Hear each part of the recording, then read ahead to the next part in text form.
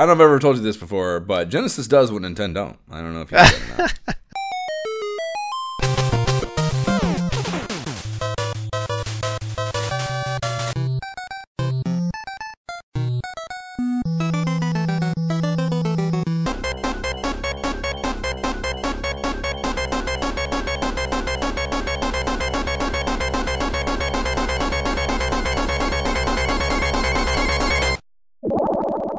This is the Imperial Skulls of Honor podcast. I'm Josh Folan. And I'm Jay Backstrom. And we are going to be bullshitting about the formative years of console gaming as we revisit the periodicals that covered it again. Today we are pounding some Halloween pumpkin bucket McDonald's Happy Meals, then heading over to Nathan's house for a serious sesh of Sega's 1990 release of Tengen Cyberball for the Sega Genesis, even though Jay here brought his fucking NES card for some reason. Everyone loves the Nintendo, man. You just gotta have options. Emulation disclosure, I played the Genesis game on Fusion on my PC with a proprietary 3-button OG gamepad piped in via USB adapter. Jay, I'm guessing you played a whole smorgasbord of ways. That is correct, Josh. I actually played with the standard NES controller via Launchbox NES-topia on my PC with the standard USB attachment. And then when we played together, I played the same way, only with the 6-button Genesis controller via USB. Word. Please rate and review the podcast, be part of the ISOH movement, give us validation on your podcast platform of choice in the form of a rating or review, and we'll read it here on the pod. What are we jamming on now? Jay, what are you jamming on now? So, a little bit of ESO. I'm up on my, with the new latest patch, had to get my Sork back up to Magica, hitting as high as I need to be with the new sets, had to farm that out, and I've just been running some trials there. So that's been fun, trying to get like the really sweaty achievements for the highest DPS, the hardest trials in the game. Outside of that, man, playing some Grounded still, it's fun when I can. Like, really with their new release, they just added so much to the game with its like final official release of the game. That's the backyard one, right? Yeah. So many options now, and it's a blast. But that's really the long and short of it, man. It's been short gaming sessions lately. Word. Okay. What about you outside of VR football? Well, that's one thing. We'll get to that. Before I bit on that, I guess that's been out since like September now. I think it came out with the start of the season. Intelligently on their behalf as far as marketing goes. Yes. But no, the 20,000 Leagues Under the Sea walkabout mini golf course dropped on the 29th. Oh, and okay. You have not played it, I presume, yeah? No. It's really good, dude. They, every time Labyrinth is bigger because it's that IP, but and it was spot on. Let's not disrespect the Labyrinth. Yeah, no, it was great. Yeah, no, absolutely great. And that's I actually had this. This is one of the VHS cassettes. I'm pretty sure I stole from the library as a kid. 20,000 Leagues Under the Sea. But what? Yeah, so I have seen it, but it's been a while. So my understanding or comprehension of the accuracy, as far like the thematic or narrative accuracy, I don't know. But it's like two different stories, the easy and the hard modes, which is cool. It's like two different situations, which is cool. I think that just gives a little bit more. I don't know. It just gives it some more. It's like it's and they're always totally different experiences, the easy and hard courses, but because this one is so different, it adds another layer, I think, which is pretty cool. But yeah, it's really the music is fucking great. It's really good. The atmosphere is incredible. I guess it's not spoiler to say the easy one is a giant squid is attacking the sub from below. So like the giant squid's tentacles are woven throughout breakpoints in the hall. Yeah, it's really fucking cool. They move? They cool. They definitely do. Yeah, they move in some parts. Yeah. Okay. Nice. Yeah, but no, yeah, it's really fucking good, and the idea of putting you're in a very confined space in a submarine, even if it's a big fictitious submarine. You're still in a confined space. So like they had to devise a way to make a course in there, it's very packed in. Wait, you're in the sub the whole time? I was wondering how this worked. Like, are you underwater? Like, you're inside the sub the whole time? I expected there to be some. Well, I mean, you can go outside the sub certainly, but there's no mini golf out there. Okay, interesting. That's that's cool. And it's obviously all very, everything is steel. It's very steel, but there is also this layer of like opulent decor too. Like opulent classic decor that opulent fits, submarine chic. Yeah, right. For Sir Nemo, Captain Nemo. Yeah, it's fucking really good. It's hard too, man. It's one of the harder courses for sure. The hard course is fucking unreal. Like there's some like there's like these port situations that have like they're like exhaust ports, so there's air coming out of them, so you have like these air things to deal with, like fucking really difficult to fucking reliably use, or avoid or whatever it is. It's fucking very frustrating, the hard one, but very good. Already got the putters and the balls, of course. It's fucking naturally. Yeah, absolute blast. We'll definitely have to jump in and give that a play. So the big thing, yes, I've been hitting on you and Jab via the text chat for the past couple of days. Is I caved and I bought NFL Pro Era, the QB simulation on Oculus. And so this, I mean, it like I said, it dropped at the beginning of the season. So I've been listening to shit about it for about a month, and both the Rough Talk guys and the Let's Play Oculus podcast that I listen to both have done pieces on it. And the Let's Talk Oculus guy in particular has been really on it, and he's not from America, so American football is kind of new to him, so he's like extra like blown away by it and like excited about it. Okay, which has been pretty fun to listen to, but it's you get into it and it's like it's. There's never been a football game like this before. There just hasn't. I mean, I know I've actually I spent a lot of yesterday bantering with some guy that I guess there's a different VR one called 2MD, or there's some sort of, I don't know what it is exactly.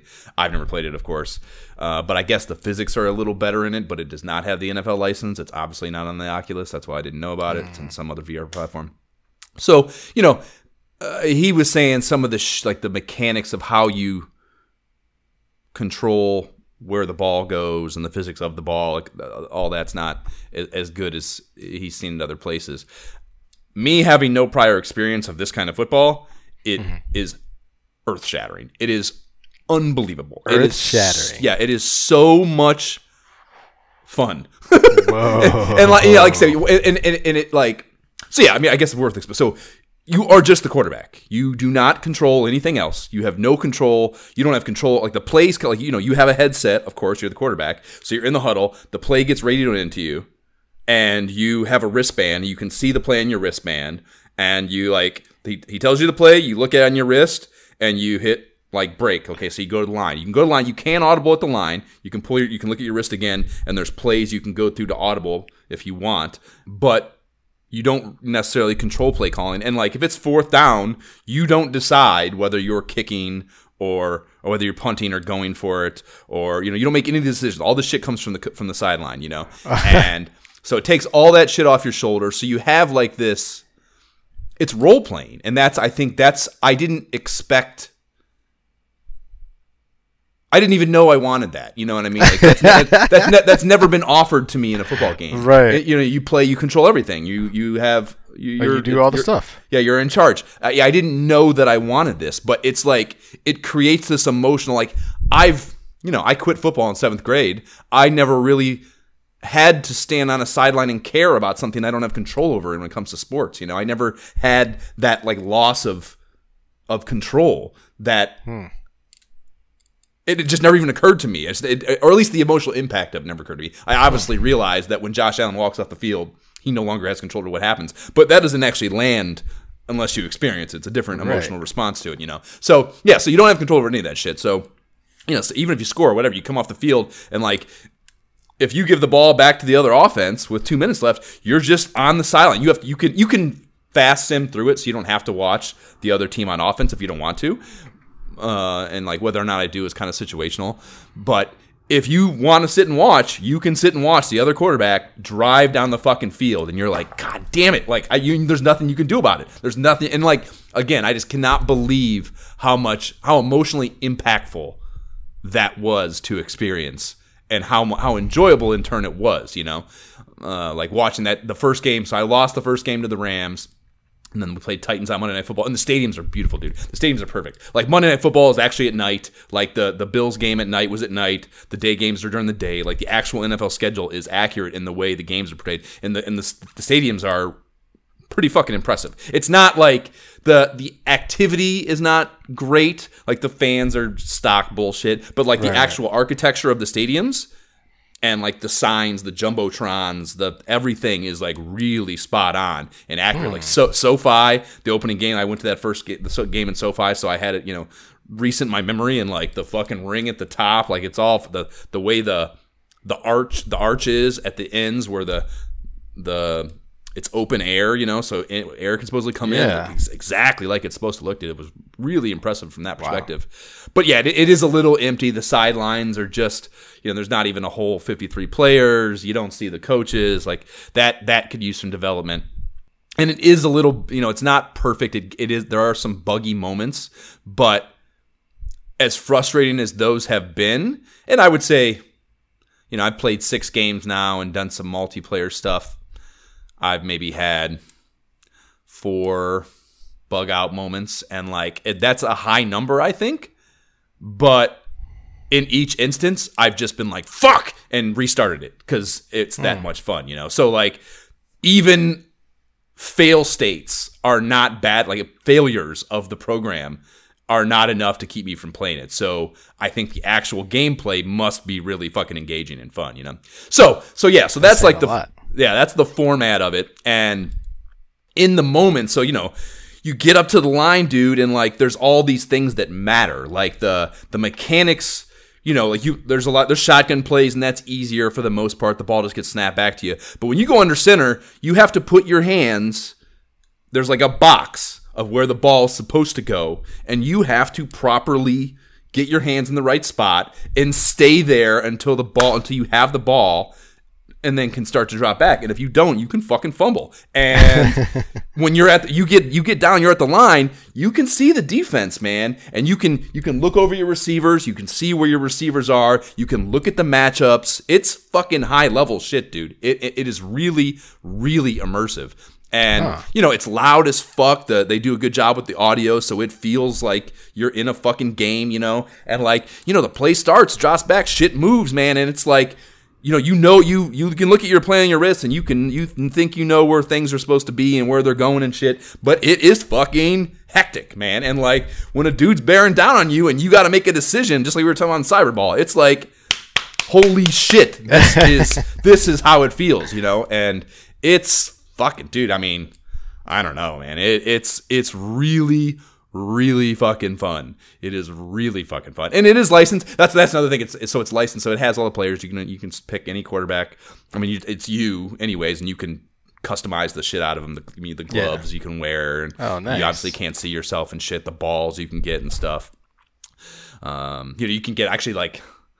That's a cool thing, too. So the multiplayer is a little lame. You can't do head-to-head, I found out. I thought you could. There's a multiplayer option, but it's not head-to-head. It's like a bunch of little mini games and shit, but it's kind of like a lobby. So the first time I did that yesterday, I went in there, and I just get dropped into this lobby, and there's a Lamar Jackson avatar standing next to me. And it turns out to be a kid, and usually when that first happens, you're like, oh, fuck. Kid, how bad is this going to suck, And I'd guess he maybe 12, maybe 13, something like that, 11, 12, 13, something like that, just preteen. So not like a total disaster. Can have a conversation. And, we started bullshitting, and I ended up hanging out with the kid for 30 minutes, man. And he's teaching me shit. He taught me what I was getting at here is, so there's this trophy room, and you get all these trophies for in-game accomplishments and shit. There's all these trophy cases, and there's a Super Bowl ring thing display case when you win the Super Bowl rings and stuff. But there's also a ball rack, 2 ball racks. So when you beat a team, you get their ball. Whatever team you beat, you get their team ball, and it's got their logo and name on it and shit. you obviously can't beat if you're the Bills, you can't beat yourself. So there's no way to you're not going to get a Bills ball, right? It didn't occur to me. He's like, so what you do is if you want to play, because you can pick any of those balls to play with as your ball in the game. So he's like, if you want the Bills ball, you just need to switch to a different quarterback and beat the Bills in a game, and then the ball will appear in your trophy room, and then you can go back to Josh Allen or the Bills quarterback and use the Bills ball. So it's just like, it's a perfect example of what I always say about the shared learning experience of VR multiplayer is just on a whole other level of like, I don't know, camaraderie and like exchange, open flow of ideas. It's really fucking cool. I really, really like that about VR, and it continuously rears its head as a really cool aspect of VR gaming. But so I was in there and we did a bunch of little mini games and shit. There's like, you just throw at targets. There's a dodgeball game you can play, which is pretty cool. There's some weird boss mode thing I couldn't really figure out, and the kid didn't have an explanation for it either, so I'm not sure that even works. But it does have a little bit of multiplayer component shit. So you get in the game, dude, and like, it at first too, because you have to throw the ball. So there's a throwing mechanic, and like at first you're trying to figure out like what the fuck, how does this work? And you kind of, and this is what one of the dudes on Twitter was bitching about. You have to throw the ball to a receiver, you have to like look at them and they get like a highlight on them. Like, and receivers can be bunched up and on top of each other to some degree, and you got to kind of wait for them to spread out. I mean, an NFL quarterback coach would tell you shouldn't throw the ball to where two receivers are standing anyways, because there's more defenders there. So there's one counter argument to doing that in the first place. But it can be a little bit frustrating trying to get the right highlight on the right guy if they're bunched up. But so you got to highlight them, and then you obviously have a throwing motion, and like if you do it wonky, man, like and like especially rushed, if you like try to like fucking whip that in there, like it's not gonna work, and like at first that's frustrating, but the more you play, you're like, at least my take on it is, it feels like those guys have a fucking program. They're programmed to have the same throwing motion, the same delivery, the same mechanics every fucking throw the right way, And like I think that is an implementation of that idea. Like you have to you cannot just whip your fucking hand, because the ball's not going to fucking go where you're wanting it to go, And like until you get the hang of that and like calm, cool, and collectedly play quarterback, which again I think is the way those motherfuckers need to get. That's what they talk about. The game slowing down, yada, yada, yada. That's what it is. Like, cooling the fuck off in there despite chaos happening is what makes a good quarterback. And, like, I think it, well, not supports, but, like, rewards you for playing that way, like being calm and, like, just methodically delivering the ball in, like, a paced way. And, like, yeah, man, it's fucking, it's fucking, I don't know. It's really fucking fun. And like, and it's so funny because you're so removed as the only player or as just the quarterback, they become the other players are no longer you. They're other human beings on the thing. So like a guy fumbles and it's like, you motherfucker. Like, what the fuck, man? It's like, it's their fault. It's not your fault. And like, again, it's just like these little, it's role playing. And it's like this whole new like emotional layer to playing a football game that is really, again, I didn't know I wanted. I didn't even know existed because it's just never been presented to me, And like even in the experience, yeah, and like when this is a really high level thing, but like when you watch football in person, I go to a lot of games, and it's always weird to me how you don't. It's harder, almost harder, to follow exactly what's happening. And to really be able to discern what's happening, because, you have a different perspective that you're not accustomed to having, the broadcast, whatever. But like,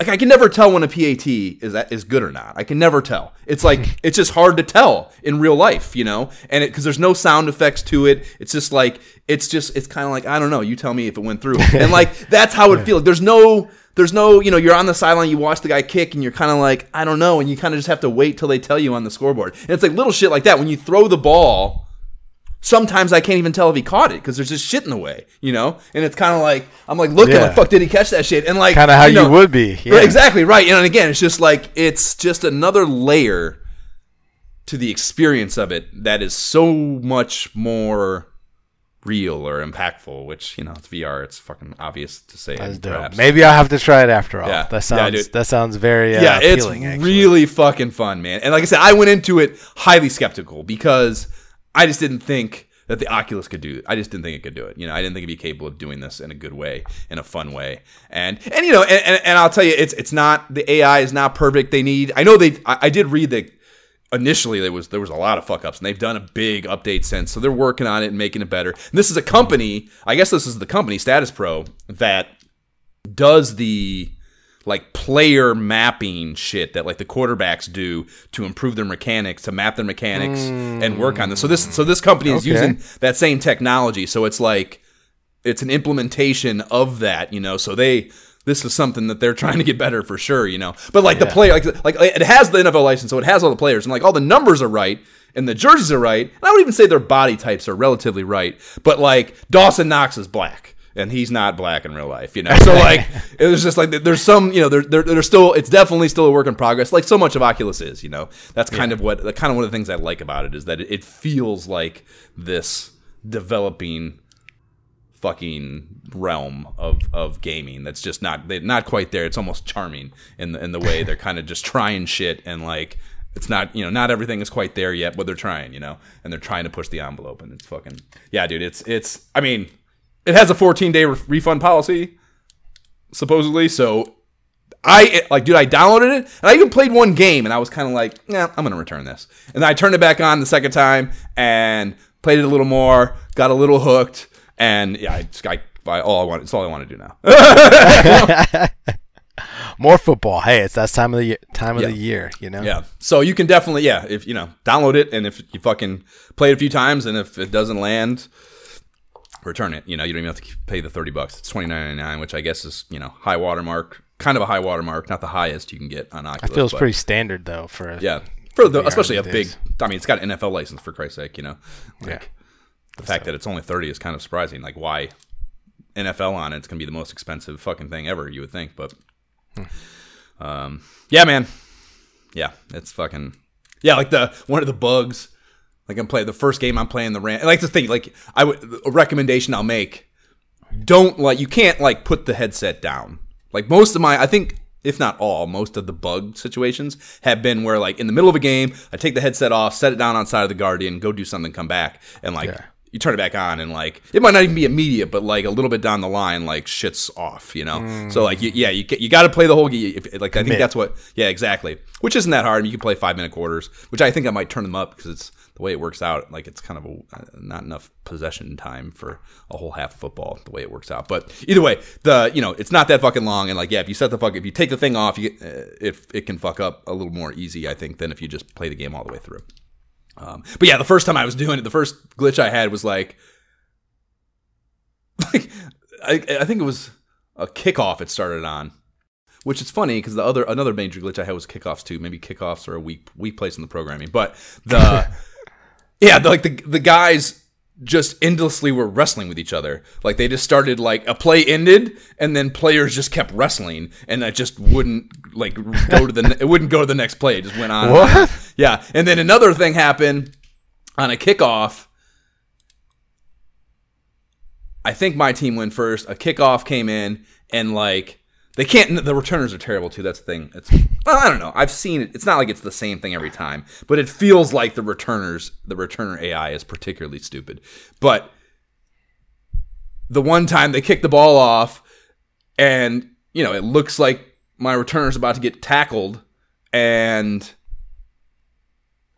he's got a collection of guys around him, and he just can't get tackled, and he ends up just running for a touchdown because no one can tackle him, and then. And then my team kicks off to them, and their returner was doing the same thing. And it was just if I wouldn't have turned it off, it would have just been back and forth kickoff returns for touchdowns. What?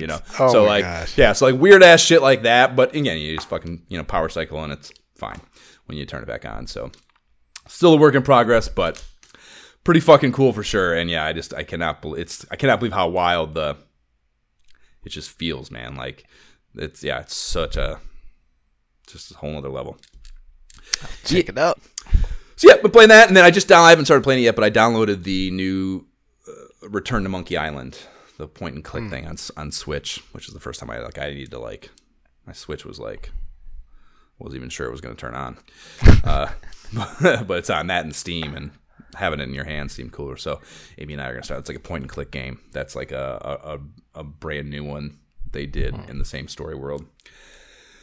From Ron Gilbert, the Maniac Mansion guy. So I'll have reports on that next time. Okay, let's talk about Cyberball on the Sega Genesis.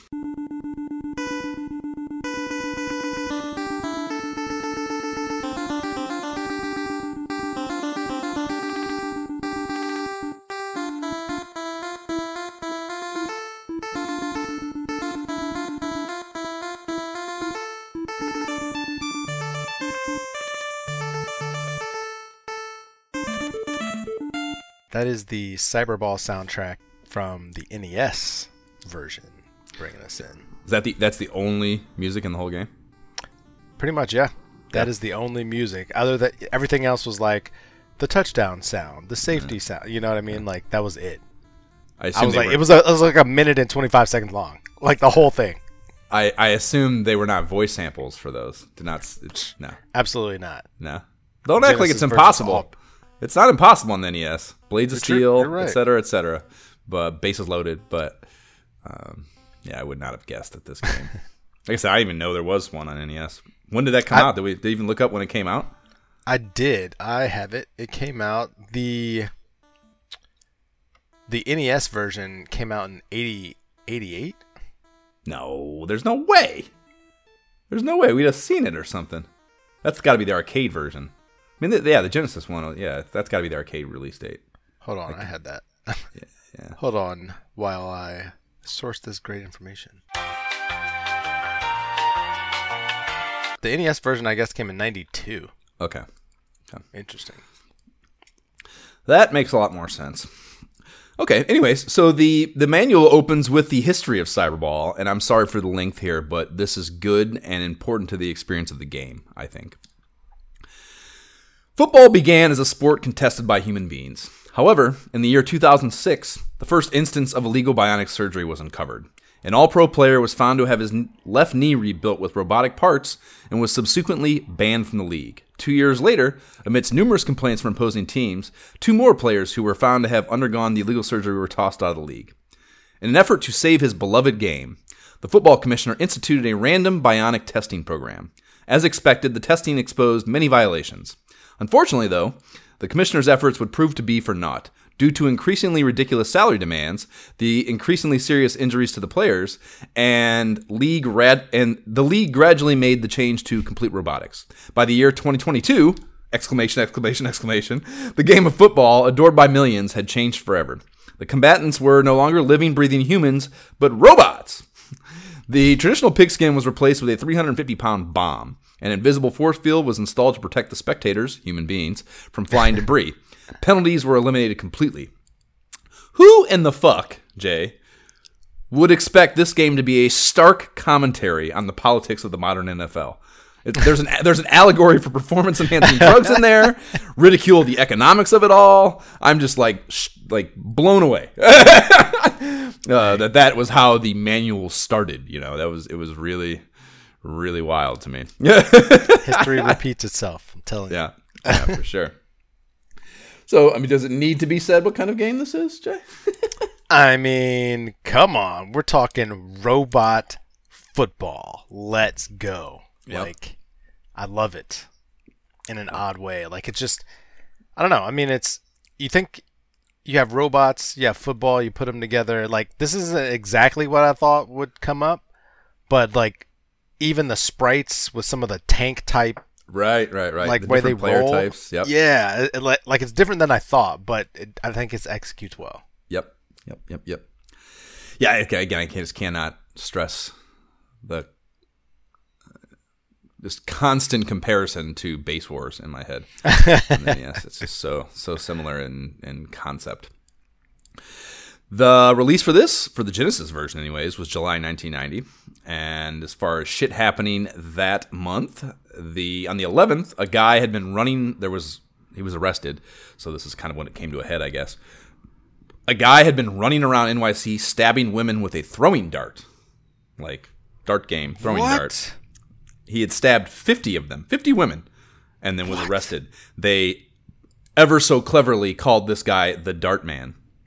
The Dart Man. Yeah, but can you imagine, like, you know, again, like, it's always so funny. Like, the reason I cannot not cite these NYC things is because there's just such an emotional close to, like, you know, walking around. Like, I think some of the random shit that I saw happen in NYC while walking around there for 13 years, like, how fucking insane would it be just be walking around, some dude just runs up and stabs you with a dart? Like, what the fuck? What the fuck? Like, how do you even walk around New York after that? Like, right, yeah. Looking over your shoulder. For yeah, I remember when I first moved. Stars and stuff. Right, yeah, when I first moved there, I mean, it was definitely when I was still living, because it was in the Times Square station, coming from the 8th Avenue over to the 7th Avenue stations, that hallway with where it has the escalator down to the 7 train, you know.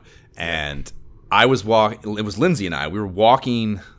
I think we were actually walking to the 8th Avenue side from the Times Square side, and we walked by this dude, and, like, you know, we didn't really notice him as we were passing him, and there were a million people in there, so it's just another dude. I mean, he was clearly homeless, but again, that's not even vaguely rare in that station, or any station for that matter. So it didn't even kind of register. But, like, walk past him, and, like, 2 seconds later, I feel just like a wham in the back of my head. Like, someone smacked the shit out of the back of my head.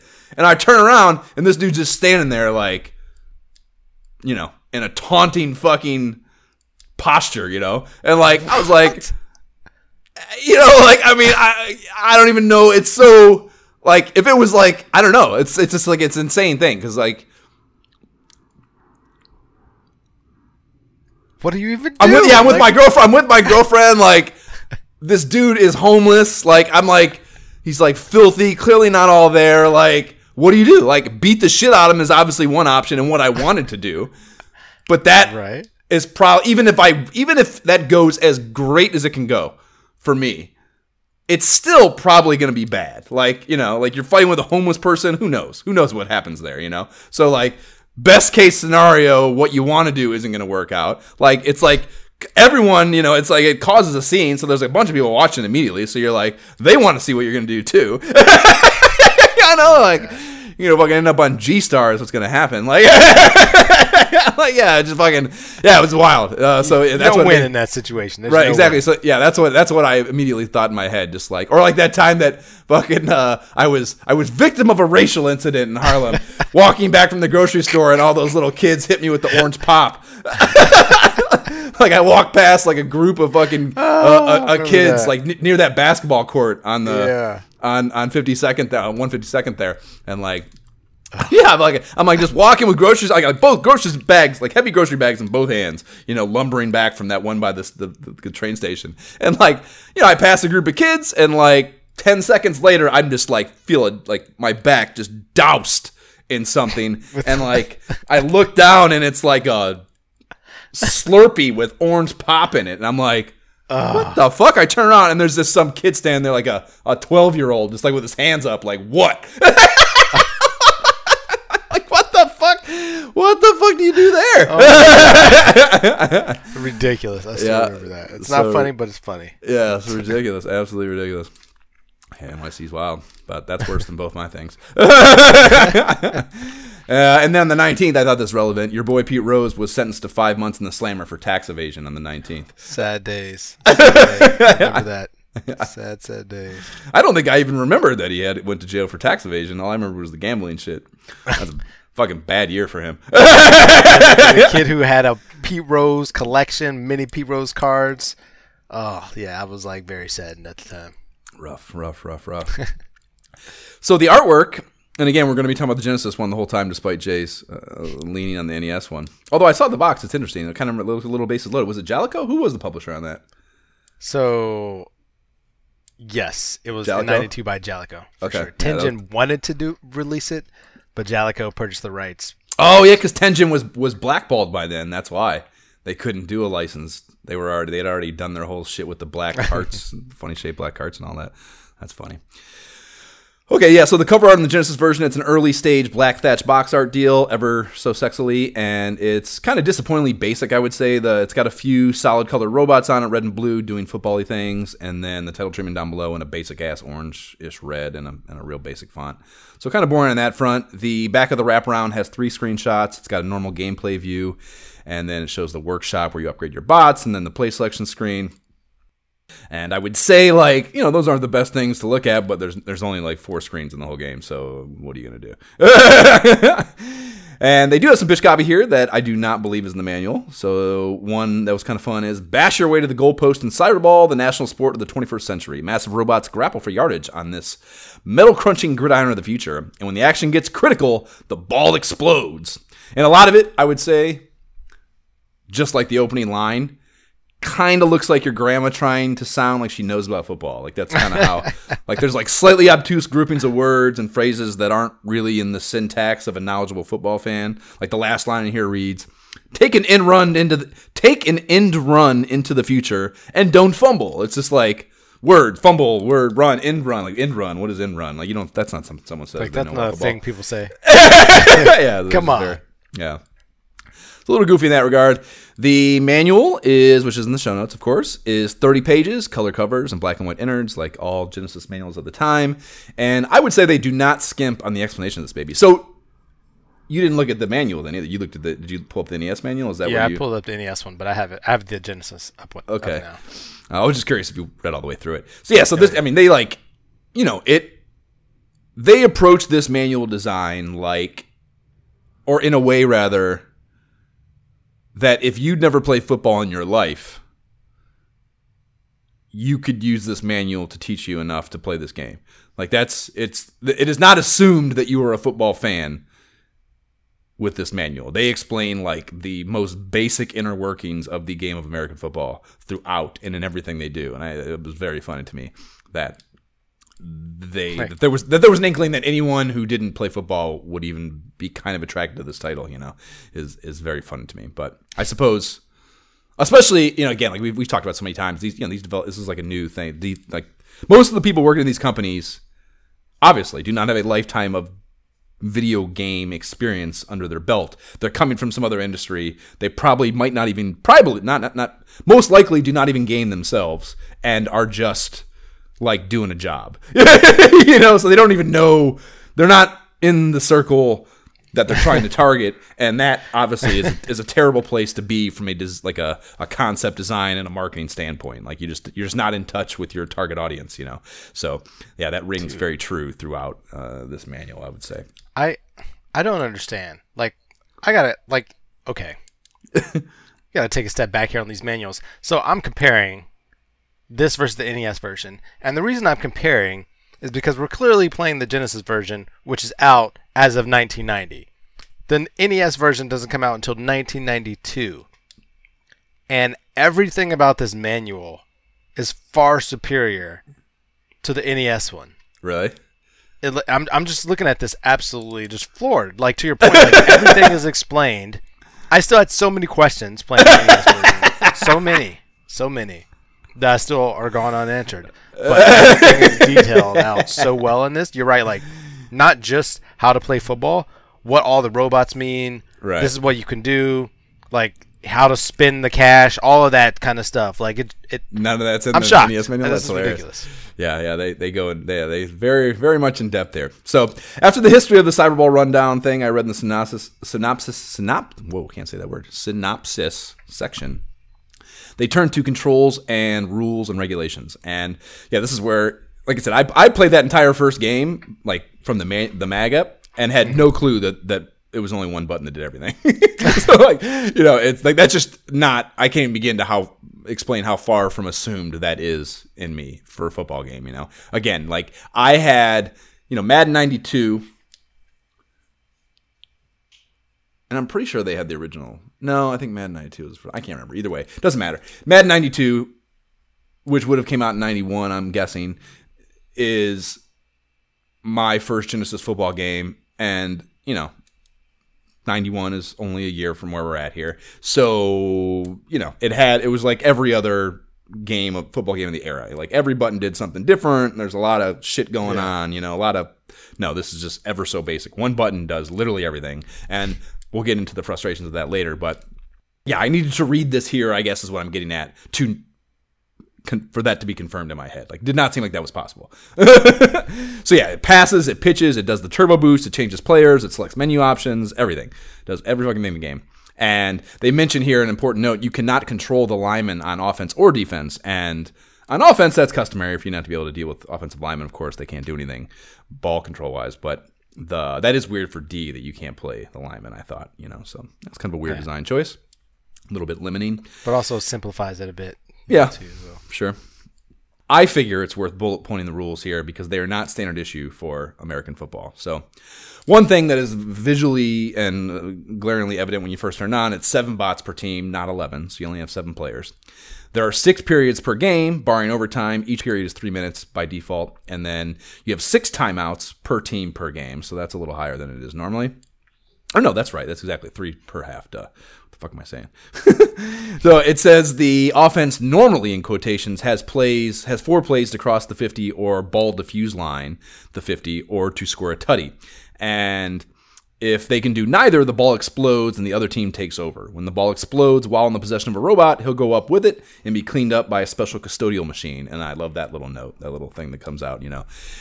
So I told you it says 4 plays, but we just played 2 games. It's not 4 plays at no matter what happens. It's never as little as 4 plays. So I don't get. Well, when I played, there definitely were times then it was, where I got a kickoff and started at the 3-yard line or something. I definitely had to get to that 50 in 4 plays, or I was done. It not once, but it seems. On Genesis, like it's not that way. It gives you a line to gain shorter than that sometimes. It's like, oh, now you got a first down. Like, why is it extending? Like, it's not. It should have been like 4 plays, essentially 8 plays to get a touchdown. You got 4 to get half, defused, and then you got 4 to get touchdown. Yeah, no, it didn't work out that way most of the time. It never backtracks. It never, the ball never, until you cross that 50 or score, until you cross the 50, it never goes back to cool. It never backtracks. But it's always more than 4 plays. Like on Genesis one, again, I can't speak to the NES one, but it's always more than 4 plays, dude. It never once was 4 plays in any of the games I played, on offense or defense. I want to say it's at least double that sometimes. Like it feels like there's 6. Like you got cool, warm, hot. Like you at least get 2 criticals. You know what I mean? No, you only get 1 critical. You only get one critical. I had 2 criticals multiple times. Criticals, yeah. I had multiple times. You get 2 on the other levels for sure, but critical. In that game we just played, critical was critical each time. Like it was blowing up the next play every time. Believe me, it happened to me a bunch. I was paying attention. Yeah. I think this maybe just cements the whole point is that it's undefined. Not 4 plays. Yeah, it's not 4 plays and it's undefined as fuck, and I don't get what the system is there. And then you know what though? I kind of like the randomness of it. Oh yeah, no, it should be random. Yeah, it should be random reading for the sure. Manual, I expected that intense structure. All right, 4 plays and I got to cross it. But in practice, it was kind of like this shit feels random. It seems like there's a line to gain, which will keep it at the same level before it So I was like, okay, let's just try stuff and hopefully maybe that's what it is. Maybe that's I see what you're saying. I thought you were saying that there's a marked visible thing, but yeah, maybe if you go 15 yards, it doesn't it doesn't go to the next level. Yeah, because there was a moving first down marker, but it wasn't obviously a first down. But it didn't make it seem like it would progress. So I didn't see that. I noticed that when I played that red line. No, it was red. It was yellow on my screen. Well, the yellow line is always at the 50. It wasn't though. That's what I'm saying. There were times when it was not at the 50, and it was almost seemed like it was a first down marker, but then you wouldn't really get the next level. You wouldn't go to hot from warm, and I'm like, am I somehow getting mini first downs that just extend but you only get it once, and then you have to. It's going to the next level anyway, kind of thing. So that's how I took it, but obviously I didn't scientifically pay attention to that. You're trying to play the game, right? Yeah. And that's interesting. I'm not crazy, sure. though. Yeah, talk to a developer to get the bottom of that.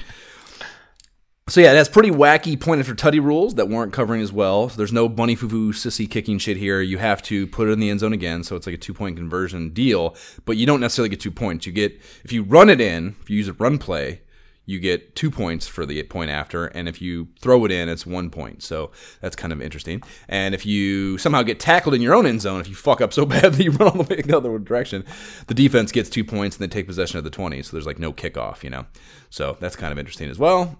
Yeah. And there's some more fun ball status copy here in this section. The ball, consisting of a variety of explosive materials, gradually heats up during play. As a result, it can and will detonate. That's pretty cool.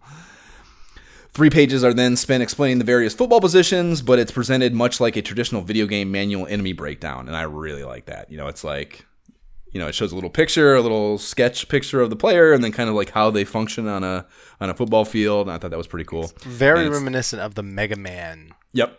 Manuals, like the way that they're presented. Only instead of like Heat Man, it's the lineman or the linebacker. That's exactly what it calls back, and I love it. Yep. Love it very much. And there's another 3+ pages that are spent on what is called Chalk Talk, and this is plucking plays from the offensive and defensive playbooks to use as examples for explaining football play theory. And I mean, again, like just the level of effort to help someone understand who knows dick all about football is really evident here. They talk about there is a password feature for the league play, so you don't have to play a whole fucking league in one sitting. It's a 12-digit alphanumeric, and they did a really good job of putting no dumb shit in here. I dig that. It's got no 1 or 0 digits, so you can't mistake it for an I or an O kind of deal. And you have to thank Tenjin for not being assholes on that front. The Turbo Boost feature mentioned on page 20 says you can boost the selected player. If you'd have read this, Jay, you'd have known this and had it at your disposal. But you can boost the selected player, offense or defense, once per play with any button depression, but that unselected players may get more than 1 per down. And I thought, I read that and immediately processed that as a high-level strategy opportunity to be had there, where if you can learn the algorithmic tendencies of the CPU play on your team, by not selecting players closest to the ball on D, you may get better boost performance from those uncontrolled players as far as tackling goes. You know what I mean? So, I don't know, obviously you got to play it way more, but, you play these seasons, one-player seasons, that's the kind of shit. Those are the kind of chinks in the programming armor that you look for to get an advantage on the CPU, to look for little things like that. So, if you played it enough, and I don't think either one of us did, that might be a little angle there on strategy that I thought interesting. And they mentioned smoking robots covered in here, and if your bot gets hammered too much while they're smoking, they explode and fumble, and you'll be prompted to buy replacement bots with your in-game dough from the formation screen. This is about to happen, so that's what you were seeing when the guys were smoking. You can replace them before that happens with money. So yeah, you have in-game money, and that is actually explained on pages 22, 23 with their specific prize amounts you get for various in-game events, tutties, picks, safeties, etc. So you earn money throughout the game, but you also have to spend money throughout the game to replace players that get broken. And then obviously at the end of the game going into the next, you have an opportunity to return to the shop with the money that you did not spend to improve your team. I like that option. Yeah, it's very cool. And again, if only I had known that existed. Yeah, did they not have that in the NES version? Was that not a... No, I mean, you upgraded. Oh, you said there's no league play. There's no league. Yeah, there's no league play. That's what I mean. Everything else, you could definitely upgraded your robots throughout the game and replace them and all that. So that was cool. But yeah, no league play. So I didn't have that. The idea of being able to come back and upgrade my robots. I'm like, yeah, I want to do that for sure. Yep. So then one of the last things they talk about is the overtime, and it fucking sucks, dude. So it's standard sudden death, but there's not a coin toss. So player 1 gets the ball first every time. How fucked up is that? What? Yeah, how fucked up is that? I see kids fighting. That's whack. Yeah, I see 2 brothers fighting to the death over controller 1 on this game. There's got to be a standing rule. You're first player this time. Second play next time. I have to be first. It's got to be. Got to work it out. Either that, or if the game ends in a tie, we just go in the backyard and wrestle. I'm we're not even playing the game anymore. So the last thing in here is Cyberball jargon, and this is a football glossary. that like explains what words mean for football. And then that leads us into cyber tips on page 25, and these are all the most basic of football 101 suggestions. Nothing to see here, sadly, in what is usually one of my favorite parts of these manuals, like the little developer tips. History. Not much on the history front here, surprisingly enough. Yeah, surprising. I mean, considering this is an Atari game that we're playing, released on various platforms, as previously mentioned by It was an arcade Angelica. game. It was an arcade thing originally. It was an arcade game, and they actually came out with a tournament game, 2072, so like an upgraded version for the arcade cabinets. As I mentioned, though, like, yeah, the NES port came after the Genesis port, and seeing both, it's freaking mind-blowing. Like, the version, graphically far superior. Like, when I was playing the Nintendo version, like, once I got used to it, I was having fun, but it felt like an Atari game. Whereas the Genesis version feels like a Genesis game. They look like robots. So, you know, I don't know. I don't know how that, you know, well, Jay, situation works. I don't know if I've ever told you before. I don't know if I've ever told you this before, but Genesis does what Nintendo don't. I don't know if you know that or not. Agreed. I think I've heard that once or twice. I mean, great job for Atari, though, for like, if they could have kept doing things like this, you know, putting out some hot games that kind of worked for later gen systems. Yeah. You know, and actually there was a Lynx version as well. I wonder what that would have been like to play. Was it really? Yeah. I bet that wasn't bad, man.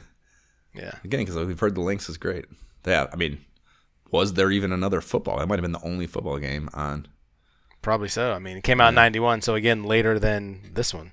Right. Probably. And that's what we you know, this, I didn't get, and you know, this game is so obscure that I couldn't even find a video of it. But you know, I just didn't have the time or maybe even the wherewithal to play a whole season of this. But I would love to know, like, you know, how much, what happens to them. There's a playoff bracket song. Yep. So there's probably a playoff bracket that it goes through. But I love brackets. Give me brackets. I'll make my own. That's a I don't know, that's like a diskette fucking mainframe thing. Like, any bracket I'm down. I have a bracket, right? Let me see. Let me put some projections. Yeah, so I would love to know how the Super Bowl plays out, if there's different shit going on aesthetically, if there's any effort to like change the presentation of that. I'd be curious to see. But yeah, I couldn't find. I was Googling around for playthrough videos, and like the only ones you could find would be just one-off games. So unfortunate, and I don't see myself, maybe a little bit too much revealing on King Lorik's Blessing, but I don't see myself getting to the end of a season mode ever in my life of this. Unfortunately.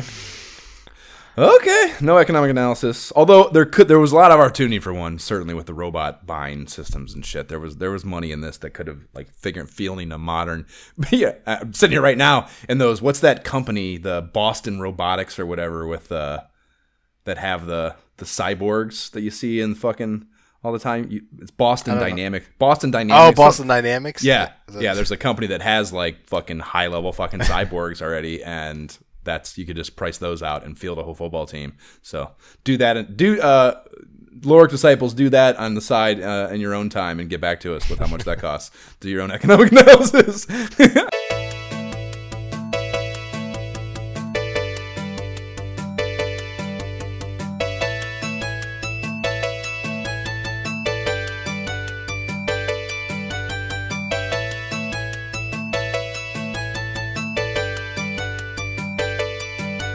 That is the Genesis menu theme from the far more thorough and enjoyable Genesis soundtrack relative to the NES one. And we will start with the title screen of this game. You fire this bad boy up, and you get the Sega logo on black, and then a static title card that reminds me a lot of Sega Master System graphics, which was my background in the last segment. Mostly because of that blue background that the SMS kind of leans on color-wise, and that's something, like it leaning on blue as a background color. I'd love to ask a developer of the era about what that's about. Like, so many of those SMS games had a lot of blue going on. And I'm guessing, it's such a concentration of it, I'm guessing there's some sort of technical reason for that. Anyways. Maybe they felt like it was like low Like it helped the other colors pop that you wanted to highlight for your specific thing. So it's kind of the background color. Yeah, I'm sure there's something.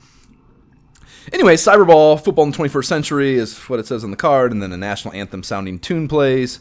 And after that ditty runs its course, it cuts to the ball status explanation screen that takes you through the 4 stages of the ball heating up and exploding. That is behind me now. I love this screen. It's fucking great. And then lastly, it plays a very quick play demo that shows one simple and short run play going down before cutting back to the title. So that's it as far as demo shit goes. You hit start and the top menu appears, and the options are league, password, versus options. And it's mildly interesting that there's only league mode for one player, not the usual exhibition choice for one-off games, And the options menu allots 4 difficulty settings: easy, normal, hard, hardest. I think I played on normal.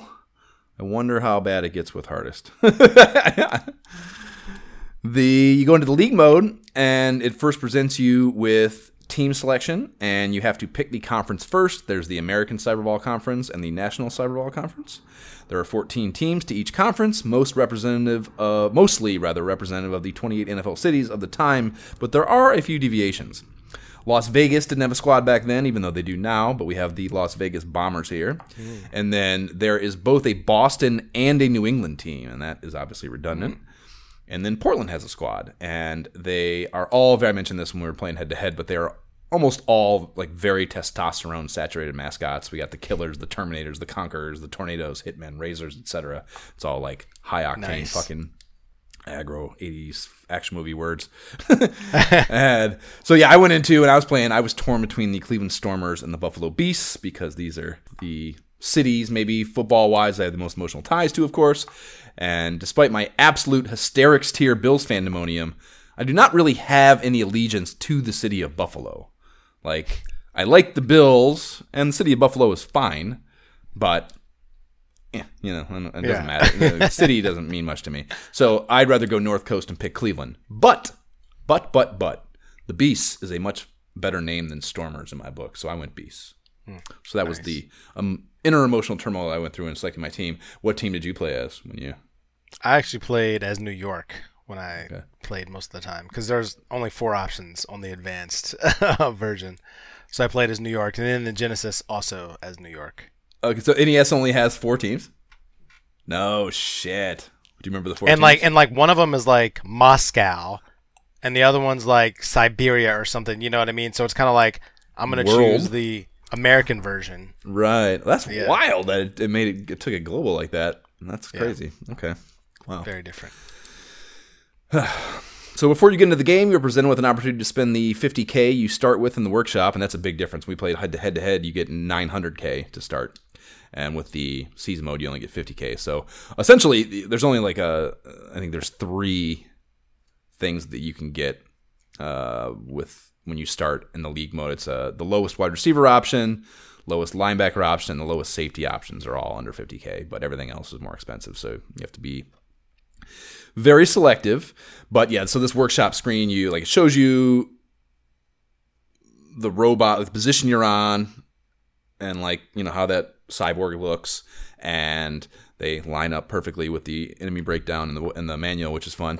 And they have below that, they have a 3-tiered upgrade system for each one of those positions that's differentiated in only the slightest of ways. Like the QB tiers, for example, are average aluminum, very fast magnesium, very fast titanium. So it's usually like some sort of metal alloy and then some word that makes it seem like it's better. Yeah, yeah.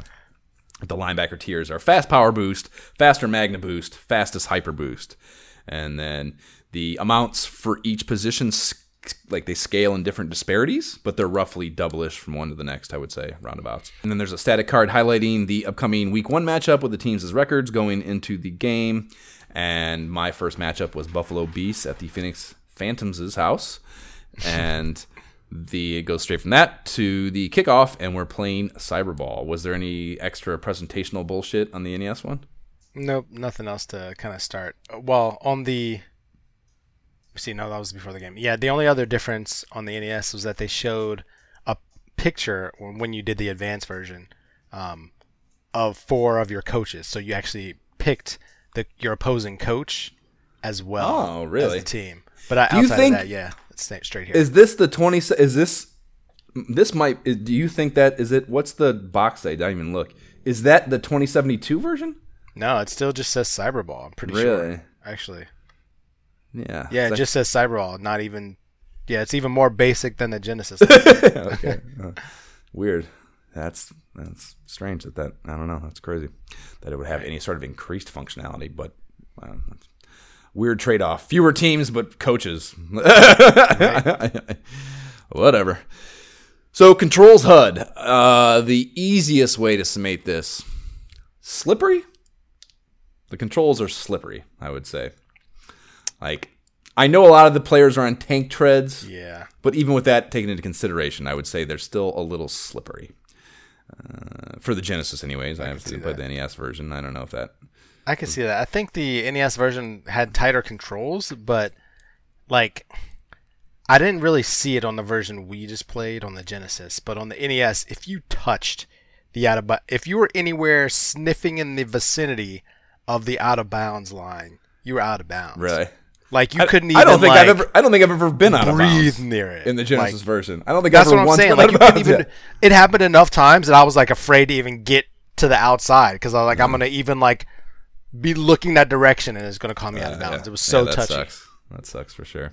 But also, like I said, like I felt like I could make catches and passes much easier because I was like, all right, I can figure this out. Boom, I throw it, he gets it there. You still have to control the person you're catching, but it's almost like if they got to the spot and you threw it, you just let him go, or just move him to the spot and let go, and he catches it. Okay, yeah, that's a perfect example of the slippery in Genesis because it's.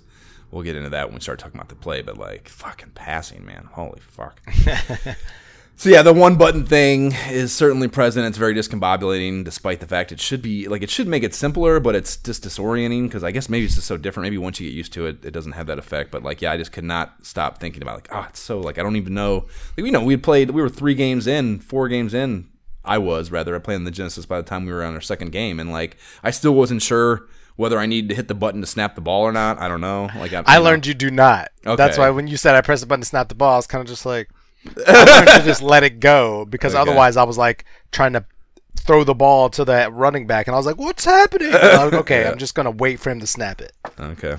Well, there you go. So basically we're playing a quarterback sim and you don't even know it. Yeah, I guess. The turbo boost is serious shit. You found that out when you discovered it late in the second game, but it can be so much thrust that you blast right past everything and off the screen, which definitely happened to me at times on defense. I suppose, like I like that it can be a little too much on defense, so you have some measuring of using it. You're not just figure it out, yeah. Right. You're not just hammering on the button, you know. So that's probably a good strategy decision, I would say. So the pass mark setting, it's an option menu thing that you can turn off and on, but essentially I like the marks, but like I didn't like that you could see it on defense because I go to the right, spot. Exactly. That's it, right. That's why you can turn them off, I presume, because obviously I can't even. I mean, how would you even do? Like, I don't even know how you could. I wouldn't want to. How could you play it without them, though? Right. Like, yeah, exactly. No chance. Like, I'm not turning that off. Yeah, it's so touchy with the receivers that like. I mean, you would just have to memorize where they're supposed to be. I don't know. That sounds really hard to me. That sounds super intense. Not to mention, like, you don't even be really committed. Yeah, and like. You don't know, even with the marks there, because when you know the way you decide which receiver of your 3 receivers to throw to is to the manual tells you to point make your quarterback look in that direction. So either up for the middle, I guess. I think that's what it was. It's got to be, and then right or left for the right or left receivers. When you do that, it highlights the crosshair, so you know you have that highlighted now. Yeah. Then, like, I would struggle to make that happen on the one I wanted routinely. So, if I wasn't able to get the visual feedback of having selected it, I would have been even more frustrated. So, again, I just don't even know how you could begin to play this game without those on, but it is an option. If you're really committed and you're like that level, this is the game you're playing, like, go for it. But yeah, again, I'm sure it's a video game. There's only so many bits, or only so many bytes, rather. I'm sure there's a way to learn how to do it reliably, but I sure as shit didn't see it in 4 games of playing. When you your quarterback throws to a spot. He does not throw to the receiver. Like, wherever that crosshair is where the ball goes, you know. He's not reacting to... There are no option routes. You know, the receivers, they, you know, if you, in fact, I think I did that a time or two. If you can disrupt the route of the receiver with the defender, you're essentially eliminating the possibility of a pass play completing, because there is no penalties. So there's no pass interference, and if the receiver can't run to where that crosshair is, he's not catching the ball. But you have to fully disrupt them, because I tried also disrupting a couple times, and you got free, and I was like, son of a... Like, I thought I had you. But yeah, if you can disrupt, then you're good, because it's like, if you get stonewalled, you're just about to get sacked. There's nowhere to go. Yeah. Yep. So yeah, I thought that it's I wrote it's very robotic of them for the quarterback to not be able to react to the situation, you know. It's very computer-like. That, like, it's, you know, whatever. And the players can get so jumbled together that it can be a real prick to pass reliably in general, I would say. That was another thing I noticed. Like, you know, the passes can get tipped, and it's not Tecmo-like. If the pass gets tipped, you can still run under it and get it, which is cool. I'm impressed that it had that functionality, because the tips can look so like, oh fuck, there's no way you're getting to that. So it kind of looks like it's just definitely be a dead looks ball. like it's done. Yeah, but no, yeah, it's you can. I did have a tipped. I think it went for a touchdown actually too on the one time. Like, it got tipped up and went further down the field, and I was able to run underneath it, caught it, and went to the house. So pretty cool, but very fucking chaotic for sure. And the HUD is found in the play selection screen. So up top on this screen, you have all the usual football shit: score, timeouts remaining, period, time left in, what yard line the ball is on. But you also have your ball status here, so you know whether it's cool, warm, hot, whatever. And then the number of yards left to defuse. So it tells you, and that's the thing too, that's what I mean about the idea of it. Like, it you always know because it's listed here. Like, they can't really move. It's always that, you know, you're always relative to that line. And then at the bottom, it shows your available cash on here too. So you know always aware of your ball status at all times. Yes, 100%. And you select your plays here too, of course. The first step is selecting, it's very different in head-to-head and the one-player mode. I guess we'll talk about the one-player mode now. We'll talk about playing later. So on the one-player mode, the first step is selecting either you pick, it's like, hit any of the four directions on your D-pad and the button, and you pick a running, an option, or a pass, or you can call timeout here too. And that's on offense, or on defense, you pick long, medium, short, or timeout. And then once you go from that to the next screen, a bunch of plays pops up, and you get, I think it's just 4 based on the formation you picked or the type of play you picked on the one-player version. So you hit like a diagonal direction towards whatever play, and the options that are presented to you are randomly generated or chosen by the coaching staff, however you want to role play that. Like, you can't go back to the same play 2 plays in a row, essentially, at least not reliably. I guess maybe the same play could be available, but you don't know for sure until you get into that formation. And there's no going back either once you pick.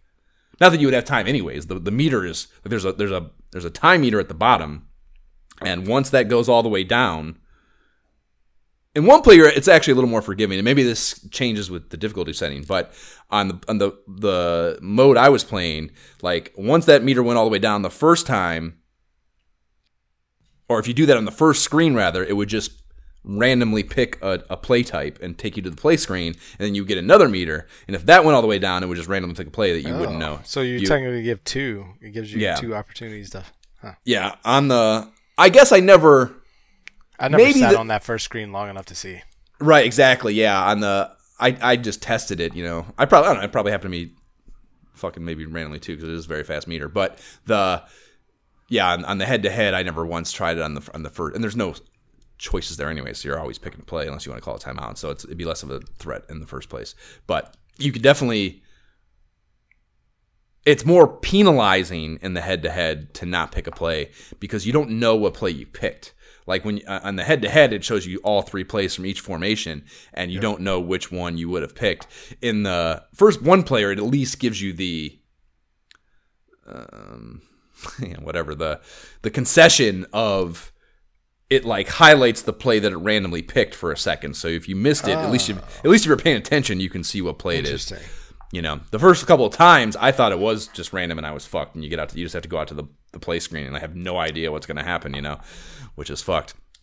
Like and on, you know, with pass plays, you get the crosshairs at least. So you know, like, okay, this is clearly a pass play where I can throw to those spots. But on run plays, there's no crosshairs or anything. So if it picks a run play, you're just like, well, I'm just going to see what happens. Yeah, you don't nobody to fucking know. So, yeah, it's a very penalizing thing, I think, in general. And yeah, those meters go so fast. So it can be really crippling to not be on top of your stuff. And, you know, and again, I mentioned them both when we were talking on the Mag app and when we were playing head-to-head. You know, I just don't think there's no level of expertise of playing this game, I don't think, where you ever get to a place where those meters are not at all a problem in your life. You know, you're always thinking, flying fast. You're like, all right, go. Yep. Which is, you know, that's an overarching theme that I think is just fantastic about this game. That it is very chaotic. It always puts pressure on you, and that in turn makes it fun. You know, so. That is an asset of the game design for sure. Getting into the gameplay itself, it's kind of just football. It's not really... There are some little differences, little nuances and shit that we can go through, but generally speaking, like, you know, you can see, like, the field view, like, what was it, maybe like 30 yards you can see at a given time, and it's sideline to sideline visible on a horizontal basis. You know, that's kind of what your play view is at all times. It never zooms in. That never changes angle, nothing. You always have the same top-down deal. It's a little bit angled, I guess, a little bit isometric-y, but for the most part, it's pretty much just top-down. Yeah. And I mean, outside of the tank-like wheelies, I don't know what you call them, that are on the bottom, it otherwise feels like football. I mean, it's football. Yeah. Yeah. Well, I don't know. The passing is so wonky. I don't know. Maybe if I say exactly that, but yeah, it is in mechanic. Yes. It is just football. So yeah, so the most important thing about the gameplay is the ball exploding. You know, it's just fucking great, man. Your player gets vaporized, and like there's like a little drone that comes out and hovers over the remnants for a second, and it shines a purple beam of light down to clean it up, and then scoots off so play can resume without the player. And then the next time you're on it, like, so, you know, if that happens, obviously you lose possession of the ball too. So, yeah, I guess that's what we're saying. Like, so you fumble, right? You can't pick it back up, can you? If you obviously if it's critical, I've never seen a fumble, so I couldn't tell you.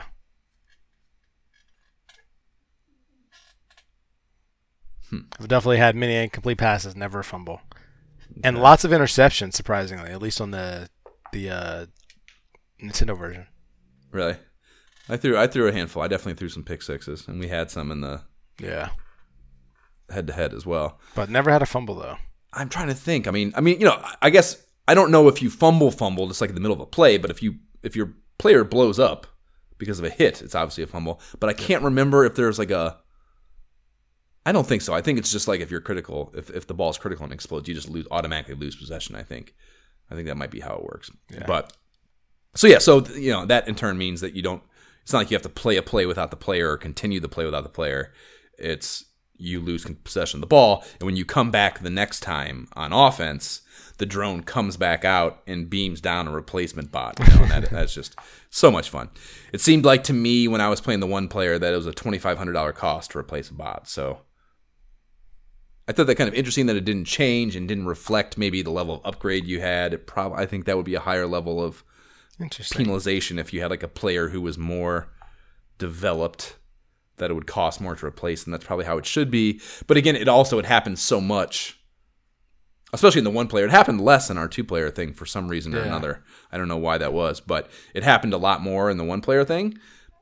And you know, you probably wouldn't have enough money, you know, and it would be incredibly limiting, obviously, to have less than 7 players. It's interesting because it's $30K on the NES version. Is it? Is the money system entirely different? How much money do you start with on that? I can't remember how much you started with, but I know, like, I was earning throughout the game, so it never even mattered at some point. You know, I was able to just replace anybody. I'm like, yeah, of course, replace the smoking players. Yes, of course, immediately. Like, because I guess I was scoring and earning money, and so maybe that's a little different. But. Well, that's how. Yeah, I mean, I would say I never thought about money either, as far as like, oh, I shouldn't replace this player from a strategic perspective for money purposes. Like that never popped into my head as something I should do. So I'm guessing the overall economics of the Genesis version is similar in that way, that it's kind of an insignificant penalty money-wise to have to replace. So yeah, the 6-period thing we talked about, it's a little wonky.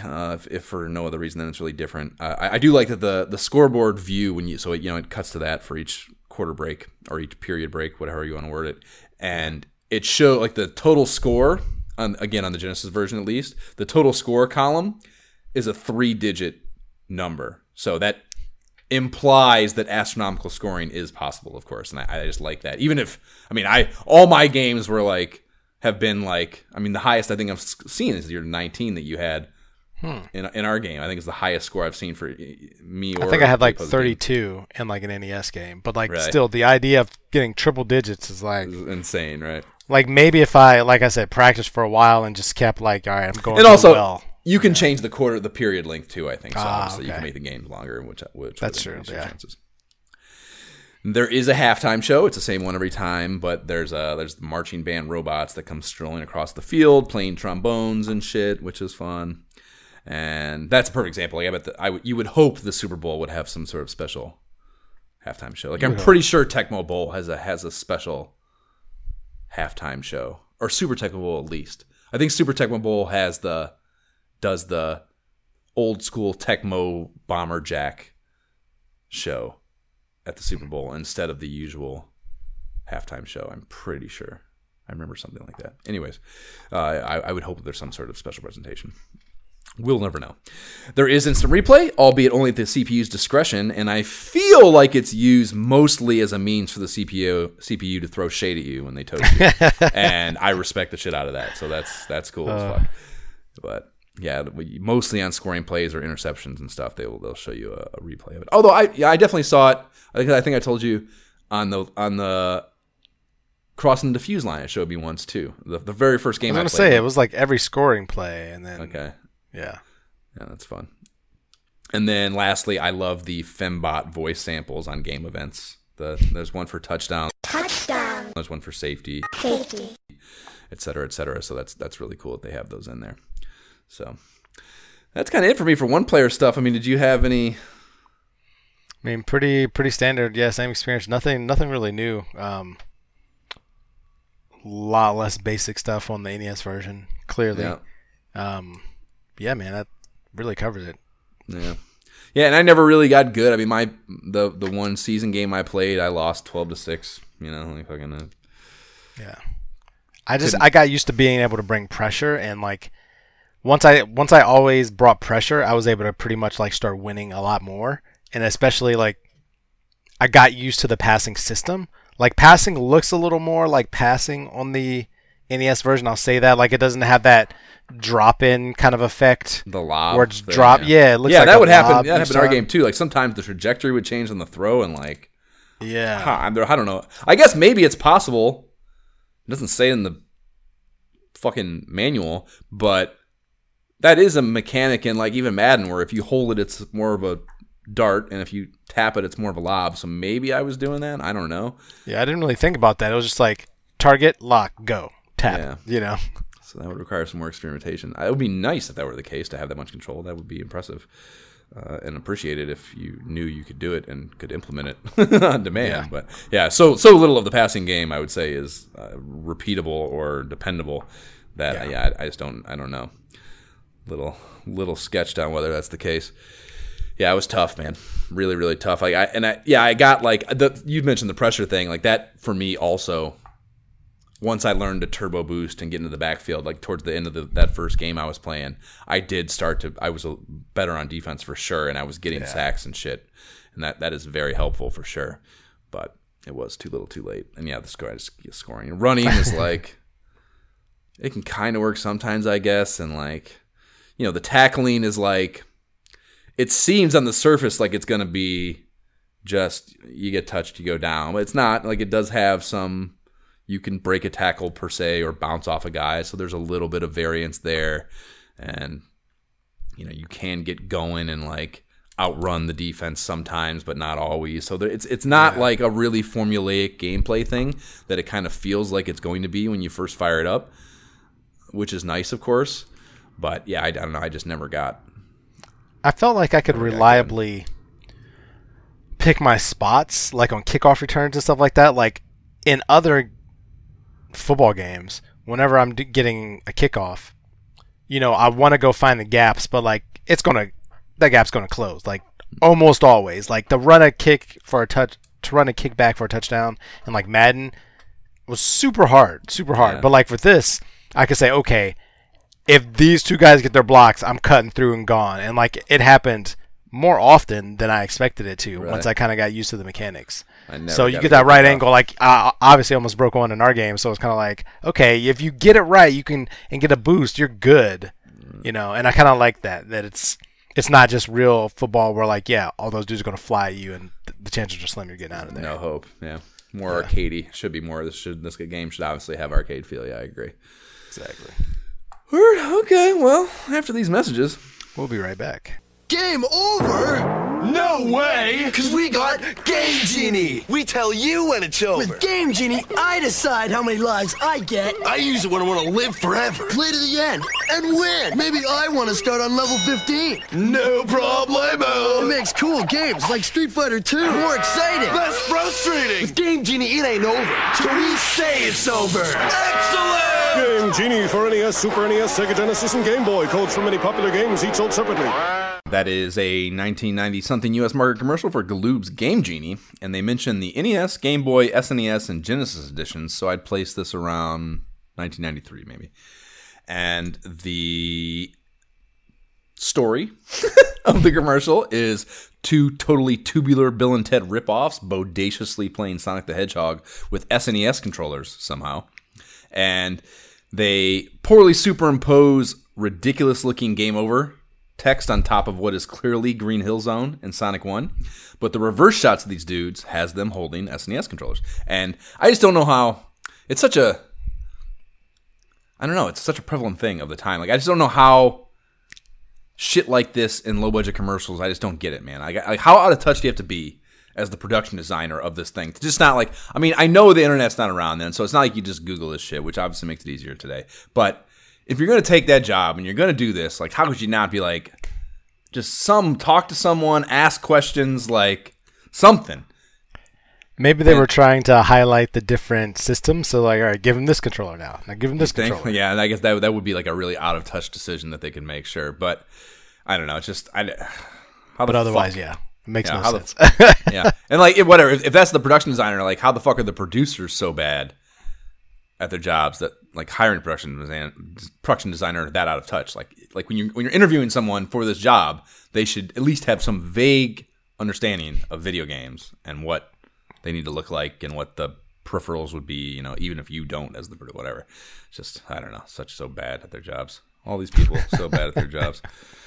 So we're going to talk about our multiplayer experience now, which we streamed, and I am just fucking blown away that we were able to do. So not usually, I think every time we've tried to do that parsec shit in the past, without even having the streaming component of it, it's been like we're just trying to record ourselves, do it, and upload it later.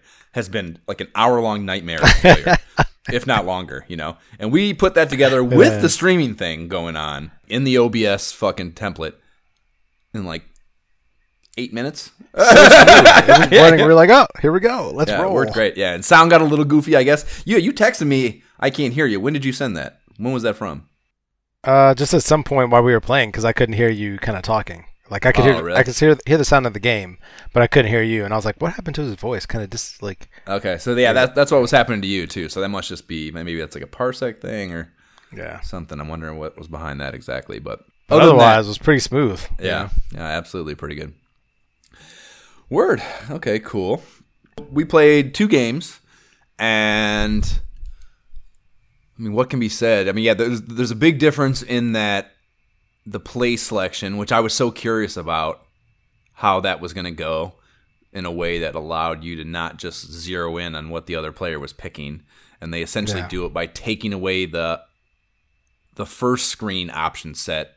you just pick a play, and then it takes you into a 3-column thing where you have 4 plays from each.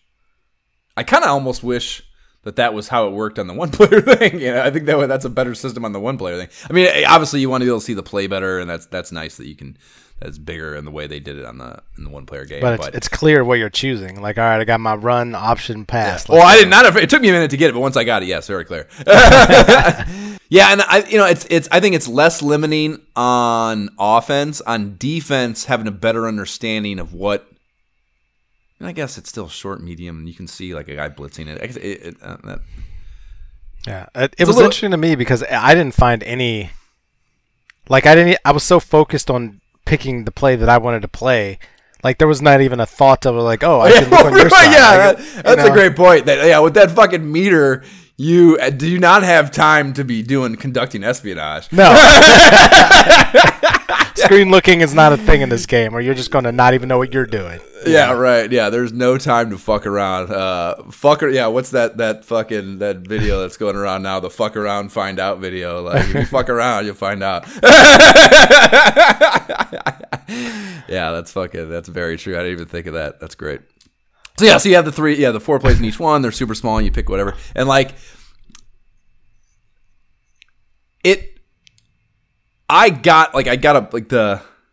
explain option plays to me. Were you able to reliably, like an option play it's essentially a combination of the two, right? You can do the handoff, or you can throw. But how the fuck do you bring up the passing things without handing the thing off? That was my thing. So when I would run the option, it would pretty much my only option to make that even work was either if they're open, I'm going to pass it. Otherwise, I'm just going to run it with my quarterback.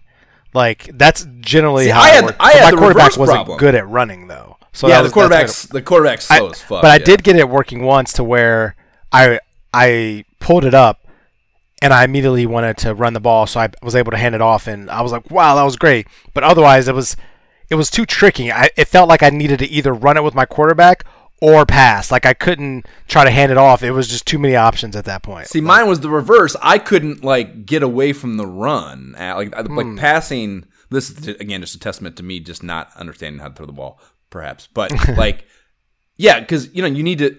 When I throw the ball, it was like a 2-step process to obviously got to drop back, get away from the line for one, and then 2.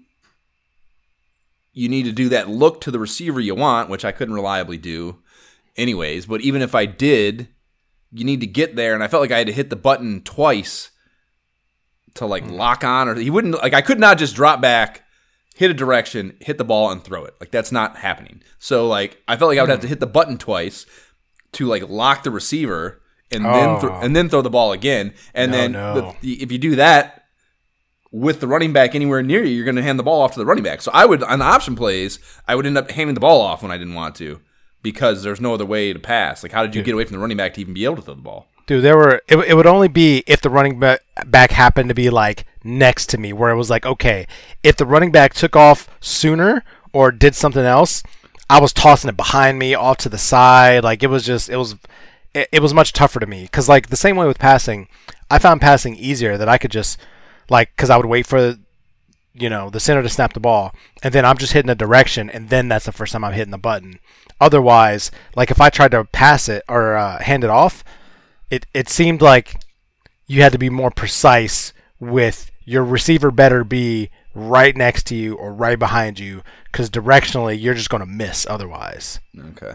Well, maybe that was my problem then, that I was hitting the button twice. But again, man, he wouldn't. I was doing that because he wasn't responding and he wasn't wasn't throwing when I wanted him to fucking throw. So option just became too much of a risk to me. So it's tough because that's a 30-year place, to not be, to have a whole formation essentially. Like I said, I tried it, when I situationally, if I was up and I'm okay, now that I'm up by 10 points, let me try this again, But if I was losing, absolutely not. Absolutely not. If I was behind the sticks, no.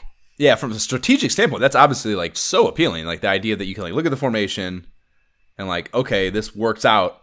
I'm going to do the run play, it's a fucking run pass option, quarterbacks actually run in fucking modern football. That's a cool, and that's something that's not, I guess that's worth mentioning. That's not a function in Madden Maybe now, even I don't know, but like definitely not then. Definitely, Madden 92 did not have run pass options. You're not fucking doing. You're not starting to play and doing. I feel like people just talked about it just generally being a more college thing. Like, yeah, you can find an NCAA football, but you're not finding it in Madden. Right. Were you able? But to nowadays, I don't know. But I mean, run pass. I mean, it's always had audibles at the line and shit. But like, yeah, in the middle of a play, just having the choice between running and passing. I mean, you obviously run with your quarterback, but yeah, the idea of being able to hand it off behind the line. But that's the thing. Some of the options, which also made it confusing. Maybe I just don't know option plays very well because I did not play football like that. If there were no markers, I wasn't even going to attempt to throw the ball. And in that instance, it's like, okay, is one of these tailbacks supposed to release and then I can throw? Because right now there's no like even passing hairs. You mean no crosshairs at all? Yeah, none. When I would choose an option sometimes. So I'm like, these are really just like running options, I guess, maybe? Some of them. My understanding of the options was that it essentially took one of your receivers away. So all the option plays, when I ran them, seemingly, that I can recall anyways, would then only have 2 crosshairs at the start of the play, which obviously be your receivers. And then your running back is just a running back now. So you lose a receiver, but you gain, like, the option of a fucking running the ball, obviously. So to me, that was the trade-off. So that was reliable to me. But again, like the in the moment being able to functionally decide between the two things did not seem reliable or possible to me. Yeah. Same. So that was tough. So yeah, that being the case, you're obviously then limiting yourself to only 2/3 of the fucking 12 plays that you have, which sucks, of course. And you that's less of a. In the one player, you don't think about that as much because you have to pick your formation before you go into that play, anyways. But in the 2-player, and you have everything at your disposal right there, it's like it becomes a much more prominent thing in your awareness that like I can't pick this whole middle column because I don't know what the fuck's gonna happen at all. Yeah, I never really had a problem with that. It was more wishing that I could access some of the other plays at certain moments, where I was like, I want that one play, damn it, there's not the passing in particular. Like there were moments, especially when I got down in that second game, where I knew I needed to throw vertically, and some of the I would have 4 plays, and none of them really have truly vertical routes. They're all kind of like I'm not getting that first down with this play, unless I'm doing a lot of Juki Cola in the yeah, that's tough too. That's a tough aspect of it. And not having audibles is tough too. I can't even imagine how they could have pulled that off with only one button system, but not being able to go to the line. Not that I mean, I guess there is a little bit of defensive shifting that you could respond to. Like if you some of the more like the prevent defense choice, for example, when once they get out there, they all kind of drop back a little bit before the play starts. Some of the blitzes they reform and kind of the linebacker or the linebackers will shift out and go to the edges. So there are some things that you could have reacted to if there were audibles. So I guess I shouldn't say that, but. Again, I just have no idea how they could have implemented it in the system they had there, but it would have been nice. So that's kind of a shortcoming. So, we played 2 games. I won the first one. What was that, 12-6? Was it that the score for the first one? Something like that, yeah. I think 12-6, and then you won 19-7 on the second one. Yeah, I think I only scored in the second one. I had a pick 6 in both, I think, didn't I? I just had the one. You had one. No, you think you only had one pick 6. Yeah, I had the 1 pick 6, and that was my only score in the second game. But the first one, I had the interception right before the half, where I ran out of time because I didn't know, which that we haven't mentioned that yet. The clock doesn't stop even on incomplete passes. That's fucked up. I didn't know. So I intercepted that ball at like your 10 with fucking 22 seconds left, and I was like, I'll have be able to run 2 plays at least, And I ran 1 play, and it was gone because I didn't fucking notice the clock was running down. So that sucked. What have you? Yeah, you were both games you had fucking a deep ass bomb, which I cannot, again, just a testament to my inability to pass. Like that's the idea of that. I haven't done that once. All the games I've played, I haven't had even if I do complete a long pass that's over top of the safeties and the coverage, I'm still getting caught from behind every time. So dude, I felt that the passing was more reliable from that standpoint. Like the running was much more of a, all right, let's see what happens. Am I going to get positive yards or not? I don't know. Yeah. I mentioned that a couple of times when I was running. Like the running actually, like from a again, just because of fear of passing, because it was so poorly working out for me. But like running, the shit did more what I expected it to. Like, like what was on the play diagram looked more like what I saw employed in the play while it's going down. But I still wouldn't trust that the ball was getting to the guy. So like I wasn't. Yes. I would never be controlling the running back early enough to have him really avoid the tacklers. I'm still thinking I'm controlling the quarterback because it doesn't look like the ball's changed hands yet, and it doesn't register that. So that was the shitty part about running, unfortunately. But again, those are all things. I think every one of our bitches is predicated on things that you just got to spend more time with the game. Yep. You got to spend more time and get used to the little nuances, especially for football too. Like, fuck, man, can you imagine trying to put a fucking football game on these this zoomed out ass fucking little tiny sprites and shit, like trying to make that translate to something visibly recognizable in a high octane, fast pace, which this is trying to be a very fast paced sports game. Like it's got to be not easy. So probably a little too critical in those regards. But yeah, man, I don't know. I'm not sure. Again, it's just not that complicated. I don't know if there's anything else I really have to say about it. Yeah, I don't know. Like I said, it's outside of the nuances that we talked about, it's still football. Yep. Go out and score touchdowns. Stop the other guy. Yep. Yep. Okay, well, let's just talk about the verdict then.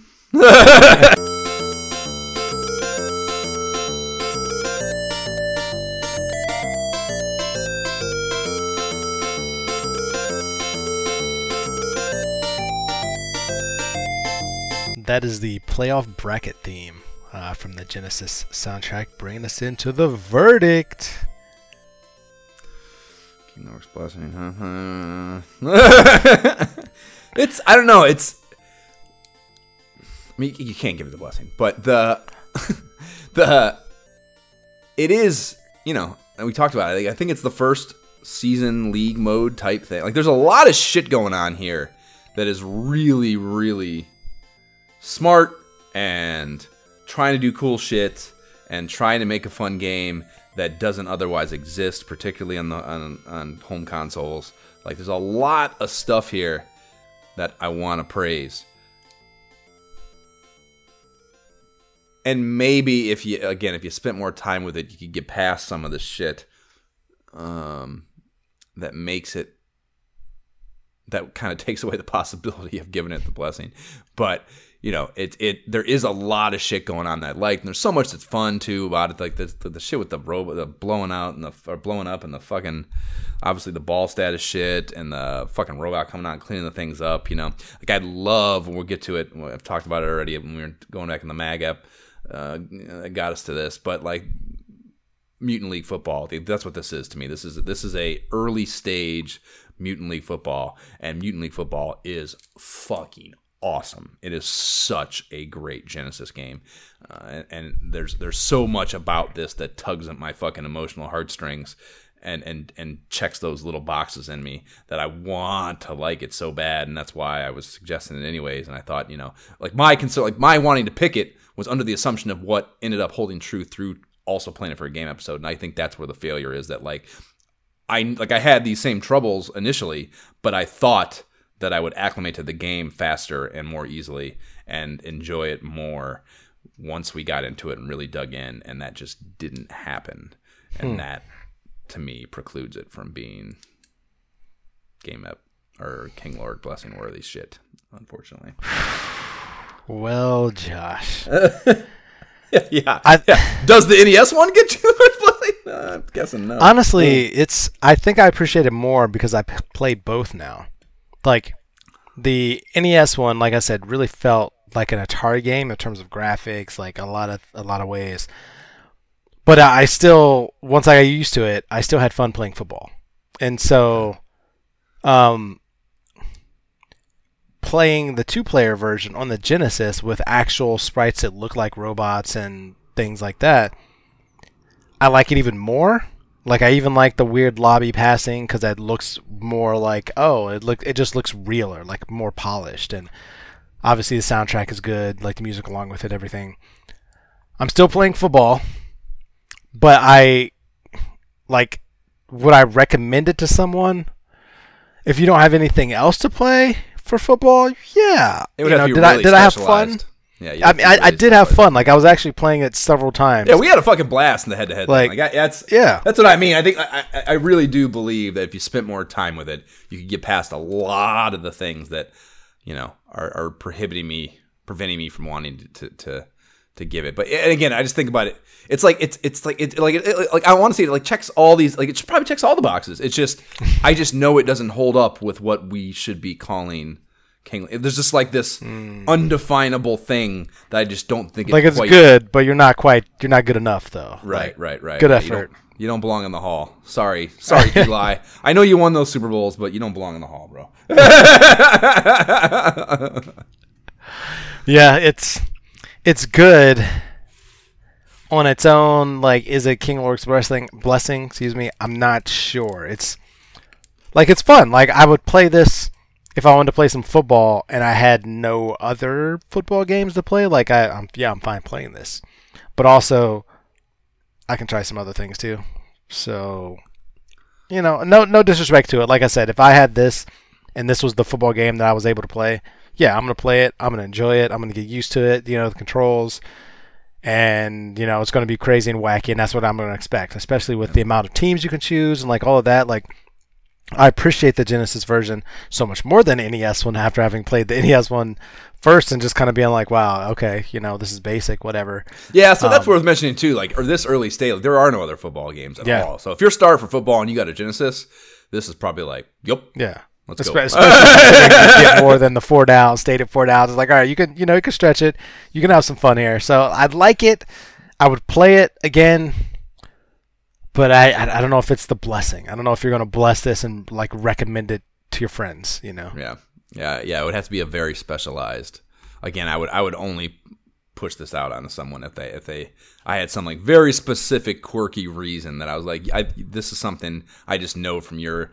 Like, we'll pluck a nostalgia string, or there'd be something that this does for you. Yeah, I don't think you could generally. Like, I had a blast playing with it when we were playing together. But, like, I'm like, yeah, we should play again. But I'm like, at the same time, if we're done with the podcast, we can play a better football game. And, right, exactly. And have more fun. Right. For sure. I concur. Okay, so that's a double no. What are you going to do? But it was a nice. I'm glad we experimented with it. Because, again, I think there was enough there that warranted a look, even though I had some concerns about what ended up falling short, even from the beginning. But what are you going to do? Next up, we have Nintendo Power 16, so we're getting back on the Nintendo Power tip, and that's exciting. Nintendo Power issues are always hot, and it's interesting to think that we are going to have to. We've been on a Genesis kick here for a while. We're going to have to go back to an NES game. When was the last NES game we played? I'm not even sure. Can't think. We're so fucking. I'm like, Scrooge? No, not DuckTales. What do we play? We haven't played DuckTales yet. Did we play DuckTales? DuckTales No, we played DuckTales. I'm like, we definitely played DuckTales, but that was farther back. Yeah, that was a while back. Yeah, I'm not sure. Guess we'll find out. There'll definitely be some Nintendo game. They're not going to have any Genesis games in there for sure. You count on that. Yeah. You can subscribe to the pod on the platform provided whatever dumbass company that serves up your pottery. Please rate and leave positive shit for the pod on that podcast platform of choice or any other for that matter. The website for the pod is nyehentertainment.com/ISOH pod. You can email us directly at isohpodcast@gmail.com. You can follow the pod on Facebook and or Instagram. Link to the YouTube gameplay videos playlist will be in the show notes. You'll be able to find our head-to-head match there if you want, our head-to-head video there. There's the ISOH subreddit if you want to get down on this on Reddit. And we don't have a Patreon, but if you like giving money to things podcasters tell you to, you would like to do so at our direction. The Able Gamers Foundation creates custom gaming rigs for gamers with disabilities, and that's cool as fuck. AbleGamers.org is where you can find them. I just saw a new promo they put out. Ryan Reynolds did a promo for them just like recently I saw on Facebook the other day. So that's pretty cool. Nice.